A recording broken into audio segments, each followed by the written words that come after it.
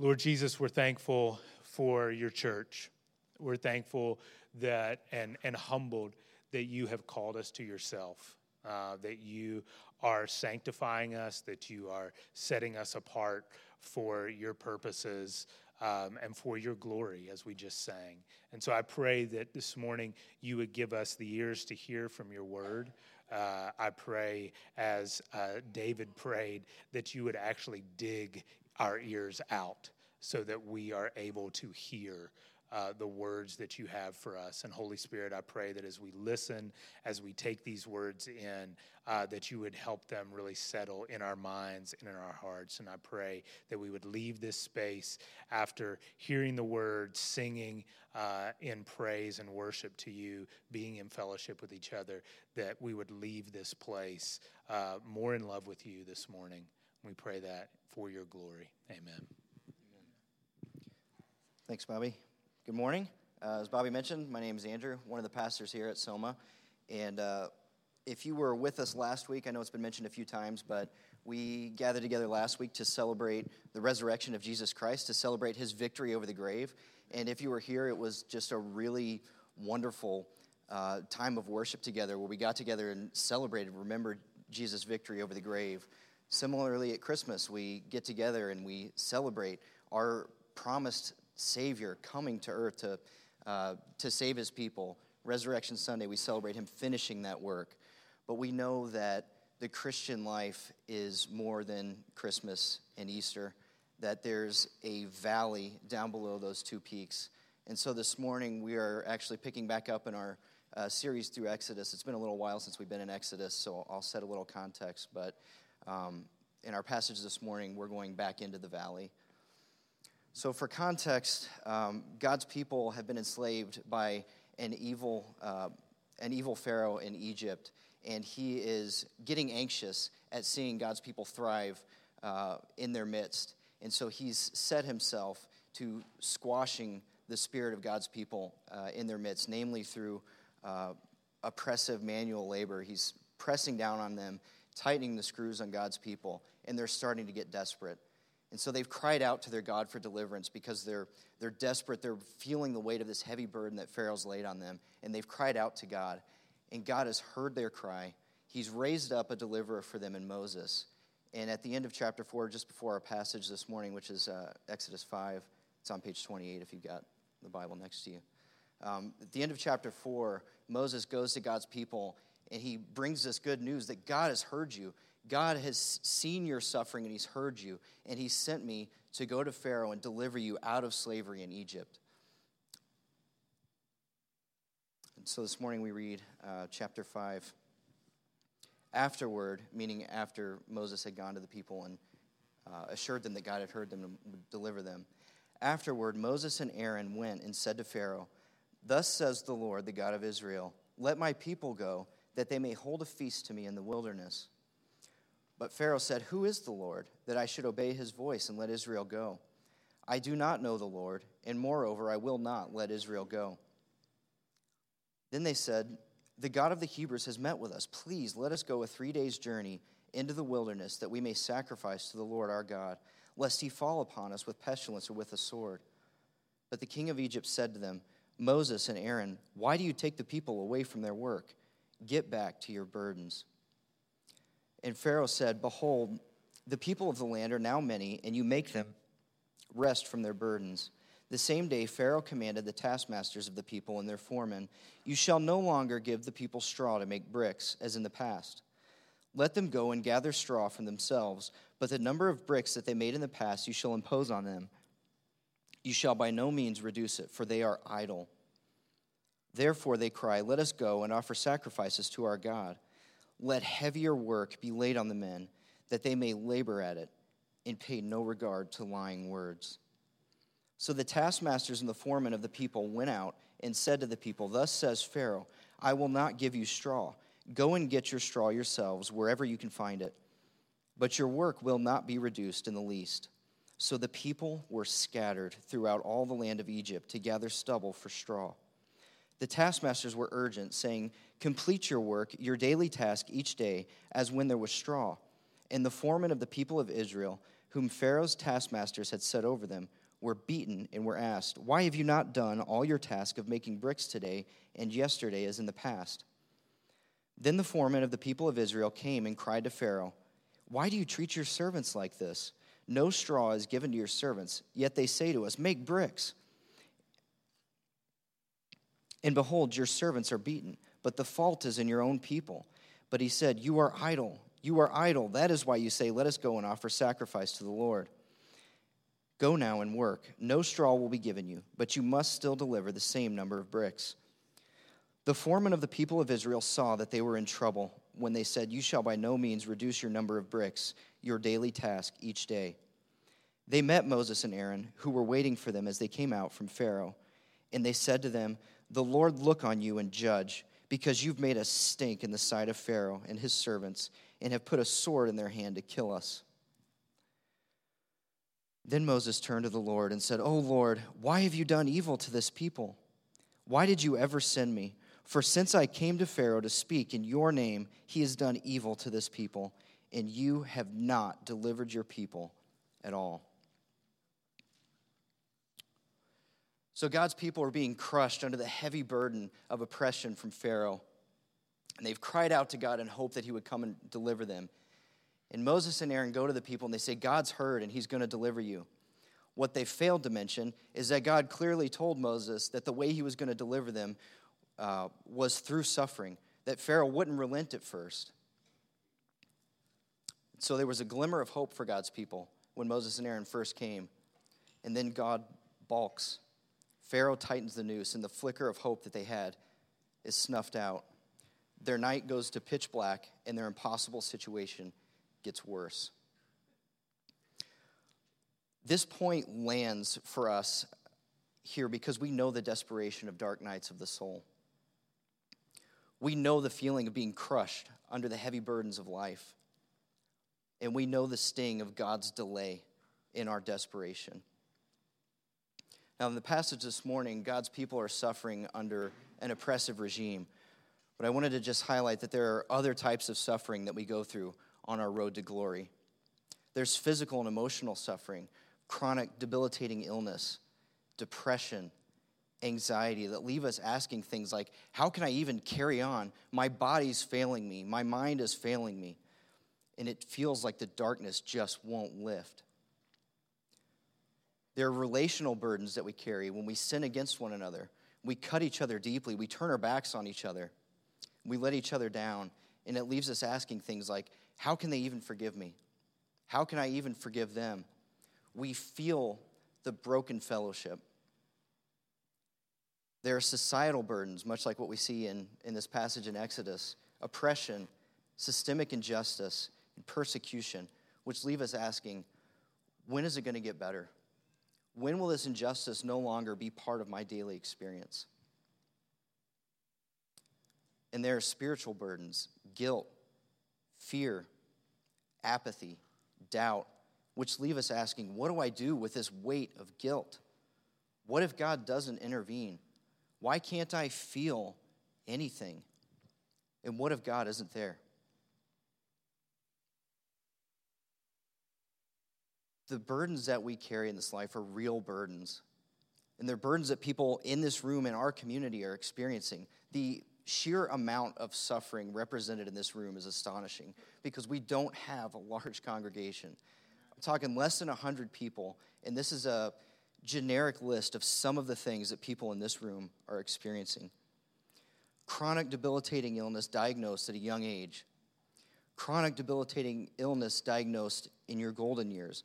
Joblessness, kids with paralyzing anxiety, tragic loss of loved ones, car accidents and cancer, gun violence and miscarriage, suicide, infertility, deep betrayal from friends, from spouses, people that we've shared deep intimacy with, walking away, and sins that have been planted deep in our biology, addiction, crisis of sexuality and identity, depression. There are people in this room, in our body, struggling daily under these burdens, wondering when or if God will relieve them. And there are people who have all but shipwrecked their faith under the weight of this burden, who have said, let me go back to Egypt because it was better for me there. The suffering of God's people is real suffering. The burdens are real burdens. And if it's not you, it's likely the person next to you. And so with Moses, we ask, why doesn't God deliver? Why doesn't God come and rescue us? So I want to focus on 2 points this morning. First, I want us to look at Satan at work in our suffering. And then second, we're going to look at God at work in our suffering. So in our passage this morning, you can see a few specific ways that Satan is at work in the suffering of God's people in Egypt. Now, it may seem somewhat counterintuitive, but Satan's primary goal in our suffering is not just to maximize the amount of suffering that God's people endure, right? His goal is to influence the way we respond to the suffering that we experience in this life. We will all go through valleys. We all have a cross to bear. And Satan's work is to influence the way that we respond to it. He wants us to respond in desperation and escape rather than in faith and in hope. So the way that he does that, there are 4 ways that he does that in this passage: diversion, deception, division, and discouragement. So first, diversion. I don't have verse references, but it's in there. Essentially, Pharaoh says, God's people are idle. Let heavier work be laid on them. He's trying to divert their attention from the hope that they have in God of sure deliverance from their suffering. So he lays on work on them. Deception in verse 9. I will read this one. In verse 9, Pharaoh says, let heavier work be laid on the men, that they may labor at it and pay no regard to lying words. Does this sound like Satan in the garden? Surely God did not say if you eat of the fruit of the tree in the middle of the garden that you'll die. Satan wants us to believe that we don't have hope in God, that though he may promise us deliverance, his promises are empty. He uses deception to influence the way we respond to our suffering. And third, division. You see that in our passage this morning, God's people were scattered when Pharaoh tells them to go collect their own straw. Satan uses division within the people of God to influence the way we respond to our suffering. And then lastly, discouragement. All of these tactics are meant to discourage us and to crush the hope that we have of deliverance from our suffering. So it's not about how much we'll suffer, whether we'll suffer, or for how long. It's about how we respond to it. And Satan is active at work, trying to influence the way that we respond to our suffering. Okay, so the second point is that God is also at work in our suffering. It's not just Satan. Romans 5:3 says, we rejoice in our sufferings, knowing that suffering produces endurance. Endurance produces character, and character produces hope. So the very thing that Satan is using to crush our hope, God is using to produce hope in us, namely our suffering. If you remember, God's people are in Egypt in the first place because God was delivering them from a famine. So he used his servant Joseph. Joseph's brothers, who were jealous of him, sold him into slavery, which resulted in him getting a seat at the right hand of Pharaoh. And Joseph's response to his brothers were, you meant it for evil, but God meant it for good. So just as Satan is at work in our suffering, God is also at work in our suffering. But there's an even bigger plot line here than God producing hope in us through our suffering. You don't have to turn there, but a few chapters ahead in Exodus 9, God has begun judging Egypt through the plagues, and he says to Pharaoh, this is 9:16, for by now I could have put out my hand and struck you and your people with pestilence, and you would have been cut off from the earth. But for this purpose I have raised you up, meaning Pharaoh, to show you my power, so that my name may be proclaimed in all the earth. So God is not just producing hope in us through our suffering, but he's producing hope in other people through the suffering of God's people. And that's the bigger plot line we're going to focus on today. If you will turn with me to John chapter 11. It's page 522 or 523. I'm gonna read the whole chapter. It's the story of Lazarus. And as I'm reading through this, listen for themes of God strengthening the hope that his people have, and also bringing other people in to the family of God through the suffering of his people. So we're going to read the passage, and then I'm going to go through and just make a few comments on some of these verses. This is John 11. Now a certain man was ill, Lazarus of Bethany, the village of Mary and her sister Martha. It was Mary who anointed the Lord with ointment and wiped his feet with her hair, whose brother Lazarus was ill. So the sisters sent to him, saying, Lord, he whom you love is ill. But when Jesus heard it, he said, This illness does not lead to death. It is for the glory of God, so that the Son of God may be glorified through it. Now Jesus loved Martha and her sister and Lazarus. So when he heard that Lazarus was ill, he stayed 2 days longer in the place where he was. Then after this, he said to the disciples, Let us go to Judea again. The disciples said to him, Rabbi, the Jews were just now seeking to stone you, and are you going there again? Jesus answered, Are there not 12 hours in the day? If anyone walks in the day, he does not stumble, because he sees the light of this world. But if anyone walks in the night, he stumbles, because the light is not in him. After saying these things, he said to them, Our friend Lazarus has fallen asleep, but I go to awaken him. The disciples said to him, Lord, if he has fallen asleep, he will recover. Now Jesus had spoken of his death, but they thought that he meant taking rest and sleep. Then Jesus told them plainly, Lazarus has died. And for your sake, I'm glad that I was not there, so that you may believe. But let us go to him. So Thomas, called the twin, said to his fellow disciples, Let us also go, that we may die with him. Now when Jesus came, he found that Lazarus had already been in the tomb 4 days.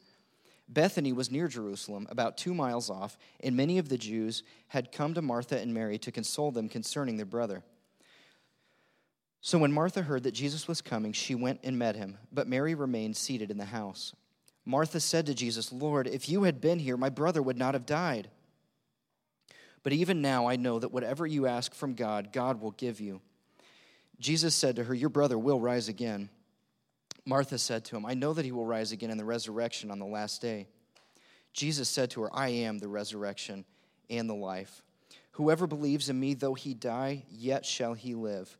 And everyone who lives and believes in me shall never die. Do you believe this? She said to him, Yes, Lord, I believe that you are the Christ, the Son of God, who is coming into the world. When she had said this, she went and called her sister Mary, saying in private, The teacher is here and is calling for you. And when she heard it, she rose quickly and went to him.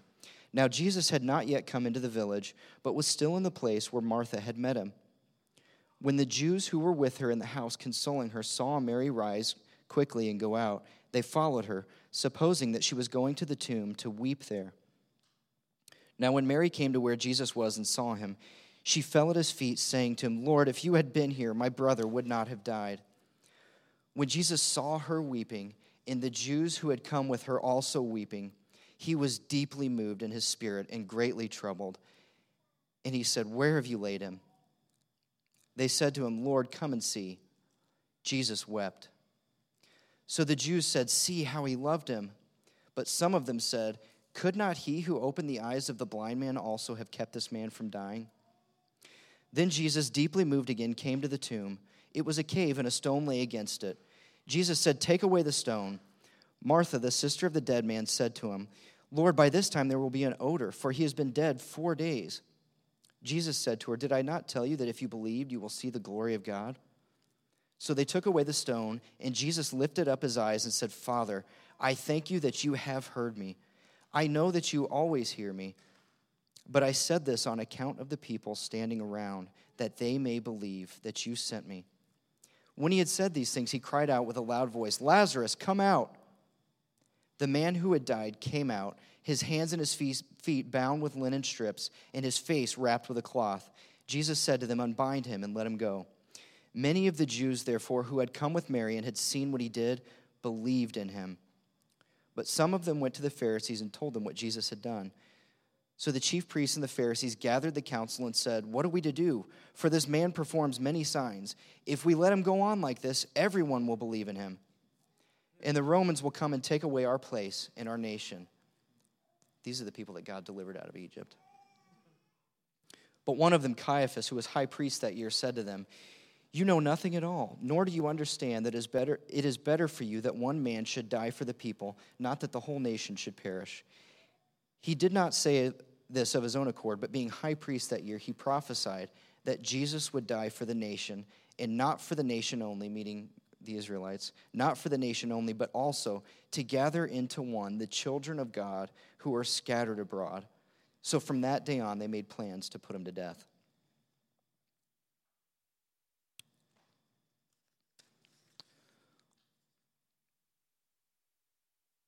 Okay, so going back to verse 4, Jesus says, this illness does not lead to death. So Jesus knows that while Lazarus is sick and while his illness will certainly lead to death, that for the resurrected Christ, death is not the end. Our journey leads through death and not to it, but to resurrection life. In verse 5, we see that Jesus loved them, and so he delayed his deliverance. He delayed because he loved Mary and Martha and Lazarus, knowing full well that Lazarus dying would grieve them deeply. In verse 8, the disciples said to him, Rabbi, the Jews were just now seeking to stone you, and are you going there again? So I think it's in Exodus 3, it might be in Exodus 4, when Jesus is talking to Moses and telling him, I've heard the cries of my people. He says, I know they're suffering, and I've come down to deliver them. So in verse 8, we see God entering into our suffering. He knows our suffering, and he's come down into darkness, knowing full well that the Jews want to stone him to get Lazarus.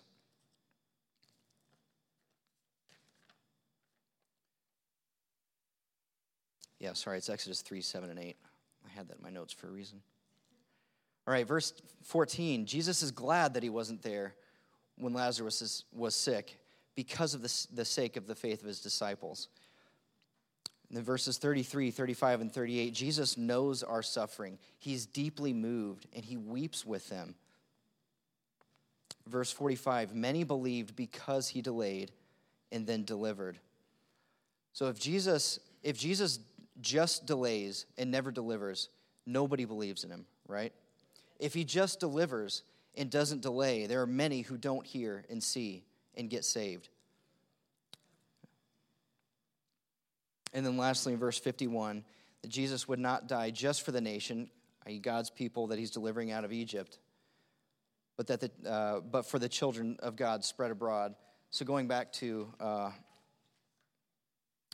Exodus 9, for this purpose I have raised you up, Pharaoh, to show you my power so that my name may be proclaimed in all the earth. God is not just delivering us through our suffering. He's not just shoring up our faith and giving us hope.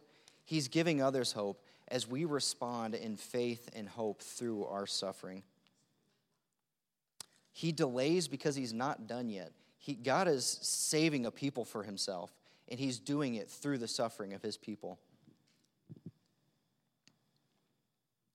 We see that play out again throughout the book of Exodus as God delivers his people from their suffering and slavery in Egypt.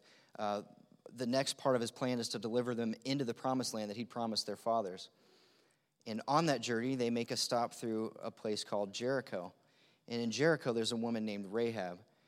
And Scripture tells us that Rahab feared God because she had heard how he delivered his people out of Egypt, right? And God saves her. And God continues to deliver his people through Jericho because she hid the spies for them. So Moses cried out to God, Why did you delay? Why didn't you deliver the people like you'd promised to do? God delayed because of Rahab. And God delayed because of you and me, and because he's not done doing the work that he's doing of gathering a people for himself. And he's doing that work in and through our suffering. So how do we wait? How do we wait for God's deliverance? The suffering we experience is real. The burdens are heavy. And Satan is very active, discouraging us and trying to squash our hope in God.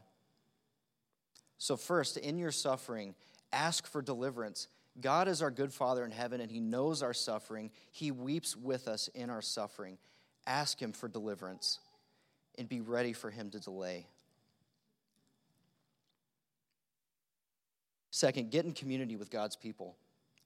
If you're suffering, you don't have to suffer silently, whether it's the heavy burden of guilt from our sin, whether it's sickness or some of these other things that I mentioned, don't suffer in silence. Get into community and bring it into the light and allow us to bear your burdens alongside you. Let's remind each other of God's faithfulness in our lives, right? God's faithfulness through Scripture. It's what we do on Sunday mornings through our liturgy, through our time singing and the time of prayer that Tony and Tamis led us in. We're reminding each other of God's faithfulness to us. We can join him in the work that he's doing of making his name known through our suffering as we endure our suffering.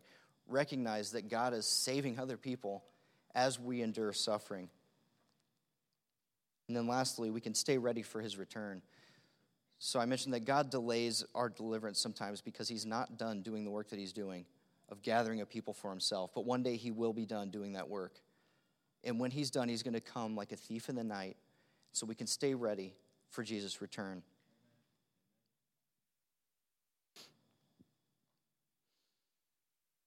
So last Sunday, we celebrated together Jesus' resurrection, his victory over death.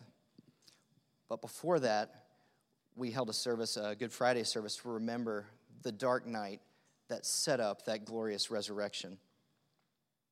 Bobby read a passage from Isaiah 53 where it says that it was the will of God the Father to crush his Son. It was God's will to crush his Son so that many would be counted righteous. God delays his deliverance because he's redeeming a people for himself, and he's doing that through the patient, enduring, faith-fueled suffering of his people. Satan opposes it, and he will do everything he can to discourage us. Okay, but God is also at work in our suffering.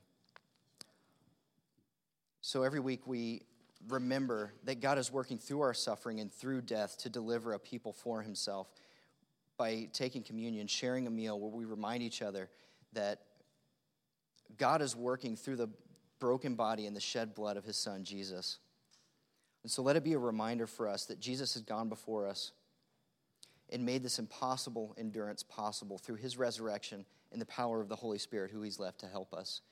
If you are a believer, I invite you to participate in this meal together. And again, just let it be a reminder to us that Jesus has gone before us and has made this enduring through our suffering possible, through his suffering on the cross. Let me pray for us, and then we'll take communion.